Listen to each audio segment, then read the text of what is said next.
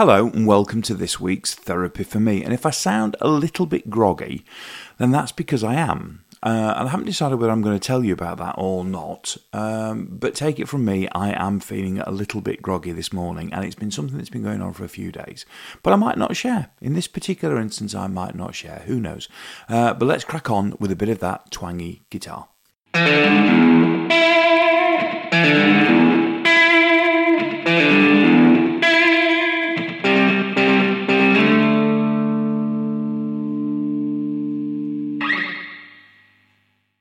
Monday. Let's start with a little bit of an update, because last week was, a big part of last week, including the episode title, was all about a jigsaw puzzle, was all about the whiteness I'd been left with. And we have powered through. We have powered through. In terms of my statement that we were going to finish this jigsaw, which looked like it was going to sort of disrupt the inner harmony of the household. Actually, I've stayed true, and I managed to get the outside of the jigsaw done relatively easily.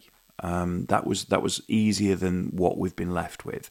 I've ended up changing a couple of bits of it this week that looked like they were right, with pieces that look very, very similar, where actually I've found out from now trying to get inner pieces in that the edge pieces were wrong. But largely it seems to be going okay. So there was a lot of progress made in relatively short order, getting effectively the frame done. And then what we've been left with is about 100, and I was wrong on piece numbers. So there was probably more like 220, 230 pieces left.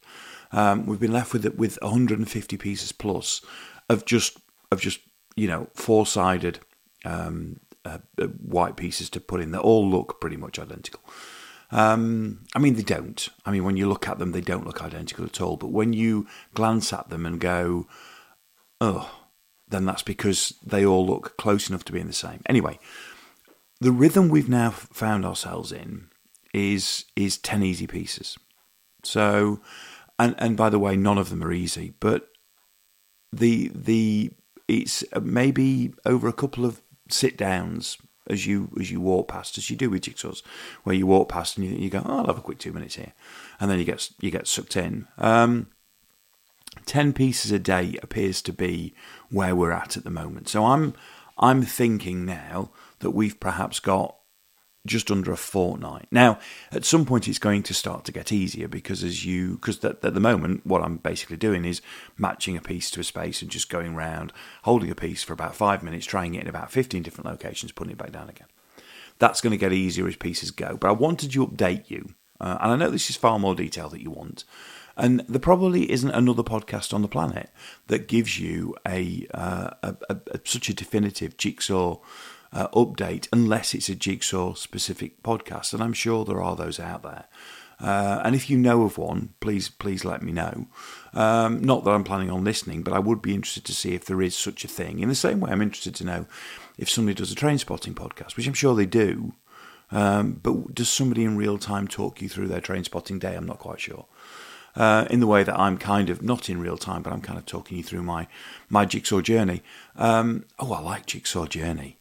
Oh, Jigsaw Journey would make a good name for a podcast. I'm actually wondering if there's legs with this. Anyway, let's leave it alone, because this is probably a little bit of the other problem with me at the moment, which is absolutely sleep deprivation. So I'm getting excited about things I shouldn't get excited about.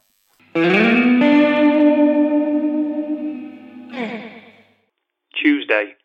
The question is it a reflection of the cost of living crisis, or is it just discourtesy on a epic scale?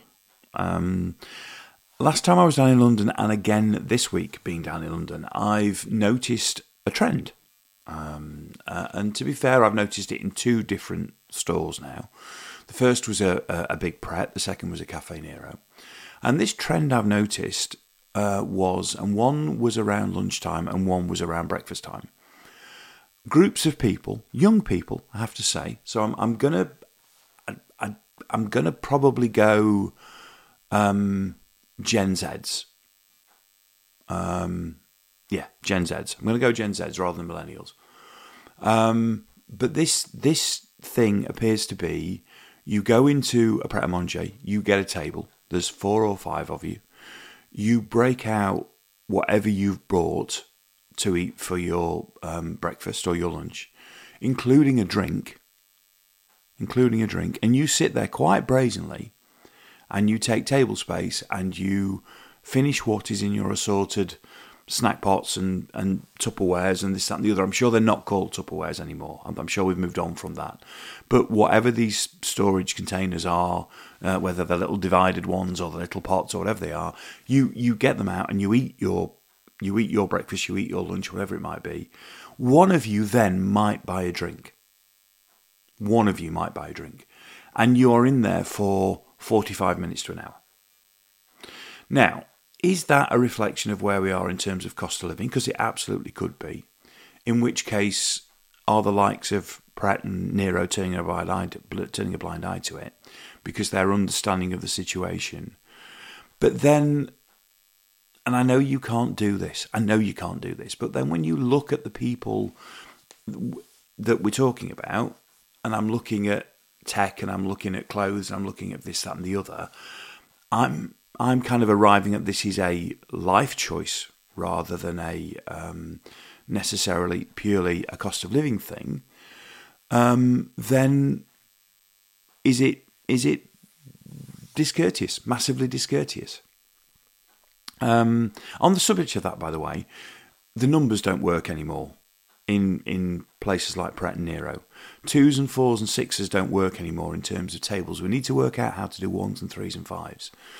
Because I noted in Nero Pret actually, a whole back line of tables that were in 2s and 4s that each had one person on. So you'd got people wandering around trying to find somewhere to sit, and you'd got, and of course nobody in London will sit down with somebody else, but you'd actually got all the seating was set up for evens. We never set up for odds. I'm just thinking this is the most riveting TFM, isn't it?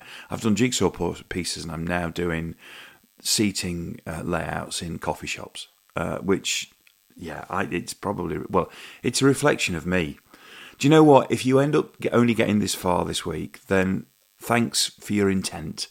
Apologies for where my head's at. And maybe if you do decide to skip, because I can't, actually, it will get better. But if you're not sure if it will get better or not, then thanks for playing, and I'll see you next time.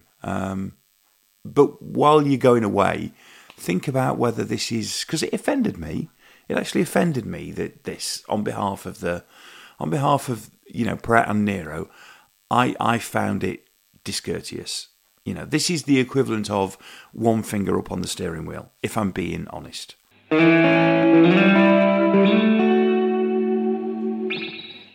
Wednesday. I watched the whole speaker debacle pretty much live. I didn't intend to, and I wasn't particularly watching the debate about the ceasefire debate, though I knew it was going on. In my head, I knew it was on in the background. But I just happened to switch onto the BBC, and I saw some updates which suggested that there was uproar going on, and I switched it on and I ended up watching it for about an hour or so. And it was a rather unique situation, if I'm being honest. It's one of those things that do come about because of the structure of UK Parliament. And I don't know if... I think I've got my head around it. I don't know if I can really, really explain it. But the reason why I'm saying this before I go any further is that the best explanation I read, which I read the next day, was by Ian Dunt. Now, Ian Dunt is a columnist for The Eye, and he used to be on the Romaniacs podcast, which became the Oh God What Now podcast, and he is a swearer of epic proportions. He swears beautifully. He swears beautifully in the way that Malcolm Tucker swears beautifully on The Thick of It, which I'm a great advocate of. And although my language is very well considered on TFM, as a rule, my language can be a little bit coarse, and I've got no problem with it. And Ian Dunt is a fine swearer, a very, very fine swearer indeed, in the way that Olivia Colman is a fine swearer. And Judi Dench, to be fair, is another fine swearer. And But Ian wrote the best explainer of what happened in Parliament yesterday. And I'm talking about the whole situation with the Speaker, with Lindsay Hoyle, with the fact of that he picked a couple of amendments to a motion which was unusual, because the normal protocol is just to pick the government amendment and to pick the main motion, the main proposal, or proposition, which was from the SNP. He picked a Labour one to allow the widest possible debate, which is what he said, and also because he was conscious about MP security. That's the argument he put forward. Whether that is the correct argument or not, I don't think we'll know. But the one thing we can definitely say is that because of the outcome, it ended up being a better day for Labour than it did for everybody else. So there's going to be talk of underhand dealings and dark arts. But if you want to read a definitive bit, I'll put a link on, then it's Ian Dunt's piece, which is, I think, remarkably balanced about the whole thing. And I'm going to come on to my thoughts about it in a second. Thursday. As far as I can tell, Lindsay Hoyle did nothing that he did not have the power to do yesterday. As far as I can tell, in picking the amendments that he picked for the Opposition Day debate, he was perfectly within his rights to do so. He broke convention, but he was perfectly within his rights to do so, because the Speaker largely makes the rules. Now, what the issue is, and we are going to come down to convention, but there are points in time when the Speaker uses his judgment to get the outcome for the House that he feels is best for the House as a whole, because his only responsibility is to the House of Commons as a concept, as a thing, as a group of people, and he is completely in that situation. He's non-partisan. Now, I think Lindsay Hoyle is a good and decent man. I'm not saying that I think he's a great speaker, but I do think he's a good and decent man. I think he has been beyond fair, beyond neutral. If anything, I think he's let the Tories off the hook. He's certainly let them off the hook in terms of when they've decided not to follow protocol and not to come to the House and not to announce things in the House and not to brief the House first, when it's been in their interests to politicise things and to announce them live when it suited them. And a lot of government policy is announced on the hoof, and it's announced directly to the public, and it goes over the House. I think Lindsay Hoyle hasn't done enough to stamp that out or to hold those ministers to account. Yes, he's got annoyed with certain ministers, but I don't think he's done it. I don't think the Tories are afraid of Lindsay Hoyle. I think they happily will continue to do what they do and hold his position in to a certain extent in contempt. Nobody came out of yesterday looking good. I think Labour came out of it better than anybody else. But I don't think anybody came out of it looking good, because I don't think anybody went into it looking good. Whatever the cries of protest are from the SNP, their initial proposition, their initial the initial motion that they put forward was designed, had traps in it, was designed to show division within the Labour Party. Now that's fine, that's politics, but that's what it was there to do. And yes, at the root of this is a very serious situation, but the SNP were playing politics with it before they started. The Tories played politics with it because at the point when they decided to recuse themselves from the debate, there was no reason to do that. If their amendment was solid and they had the numbers, that would have gone through and they would have set effectively government policy had the whole thing been voted through. So they were playing politics with it. And clearly, Labour did not want its divisions, its dirty laundry, to be aired in public. So I can absolutely believe that conversations were had to allow the Labour amendment to be tabled and to be discussed as well. Now, the interesting thing about it, if you play it all through, is in reality, nothing probably would have got through. The Tory amendment, by the sounds of things, didn't have the numbers because it wasn't strong enough and probably wouldn't have carried, even though they have a majority. And I think that's why they walked out. I can't see of any other reason why they wouldn't if their amendment would have passed.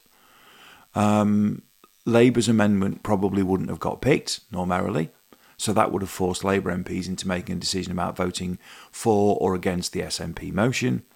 The SNP motion probably would not have had the numbers to get through, even if a certain amount of Tory MPs had defected and voted for that as well. So we'd have ended up, at the end of the day, with the House of Commons not being able to agree on a standpoint around a ceasefire in Gaza, at which point that would have embarrassed all of them. Now, look, it's embarrassed all of them anyway, but if you play it through, they still would have got there. So now what we've got is a big fight about everything other than what we should be talking about, which is why can't all the parties in Westminster have sorted themselves out and made sure that the proposition that was put forward by the SNP on their opposition day debate was actually something that would have garnered the support of the entire House. So everybody, in my view, has dirty hands.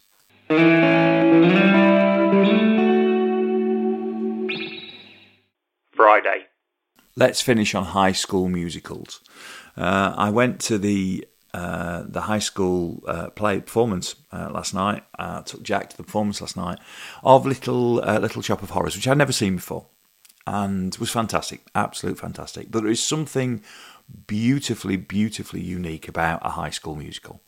It was truly incredible in production value for something that we're talking about, kids from the age of 12 upwards, from the age of 11 upwards actually, up to the age of 16 putting on, then absolutely amazing. And even the band didn't contain, as far as I was aware, any of the staff. I think there might have been one member of staff who played. And the band were fantastic. And the way it was done was great, and the band were off in a different room, and they had a live feed through from the stage, and just the score and everything, because as we were told at the end, it was the full score, and you could hear it was. Everything about it was just brilliant, and what a fantastically unique thing that is. And the thing is, because Josh wasn't particularly interested in those kind of things, I've not been. So I kind of went with my governor hat on last night. I couldn't go last year, I went last night. But I took Jack along with me because obviously everything goes to plan. He'll be going to school there next year. And Jack's far more likely to get involved in that side of things. He's not going to be playing for the school football team. But he may well end up being involved in that kind of performance. So in that respect, it was great to take him along and for him to experience it and experience a story that he'd not seen before as well. So it's just a shout out to High School Musicals. That whole thing was absolutely fantastic. They were fantastic. It was joyous, to see everybody. Even things like the animation, as in the animation of the plant, the way it had all been put together. I don't know if it'd been hired in or whether it had been made at school. My guess would be it's probably been made at school. Just the set, everything about it, absolutely fantastic. So I'm giving High School Musical my absolute thumbs up, and it also takes me back because I did that at school. We did Joseph, as pretty much every school did at the time, but we did Joseph, and I played Joseph, and I loved it. I absolutely loved it.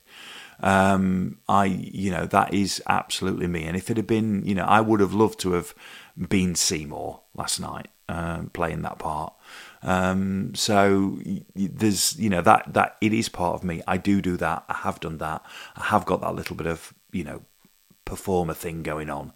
So that would have been great. But it was also then great to see that there's so many other people who've got that as well and are prepared to roll up the sleeves and do the work and do the hard yards and actually produce something like that, which is great.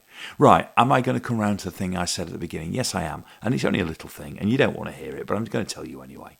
I'm struggling to sleep, and I'm struggling to sleep because of my verruca. So we're well on the way to getting my verruca sorted, and my friend who does those kind of things for a living has been coming around and chopping at my foot on a weekly basis, and it's definitely got a lot smaller, and it's definitely on the way down, and we are certainly in not the final throes, but it's going to get itself resolved. But about anything between 3 and 4 in the morning, it wakes me up because for whatever reason, when I'm lying down, it throbs. Yeah, I can feel it. I can feel the blood vessels in my verruca, and it keeps me awake. So I'm waking up anything between 3:30 and 4:30, and I'm struggling to get back to sleep. And after a week or so of this now, it's starting to get a little bit wearing. So I'm starting to have to do extended power naps and things just to not feel terrible. So as it stands now, I've tried to power nap, I've struggled. I'm a bit groggy, I'm a bit tired, I'm feeling a little bit sorry for myself, even though I've no reason to. But that's the reason why I am where I am. And might affect this week's TFM. It's probably affected this week's content, for which case I kind of apologise and I kind of don't. And I am a bit stubborn because I won't take painkillers. And what I probably need to start doing is waking up at 3, popping a painkiller and going back to sleep for 3 hours. So maybe that's what I need to start. Then maybe that's the lesson of all this. Anyway, I hope you're well, and I hope you have a nice weekend. I'm off out for a run. I will see you next time.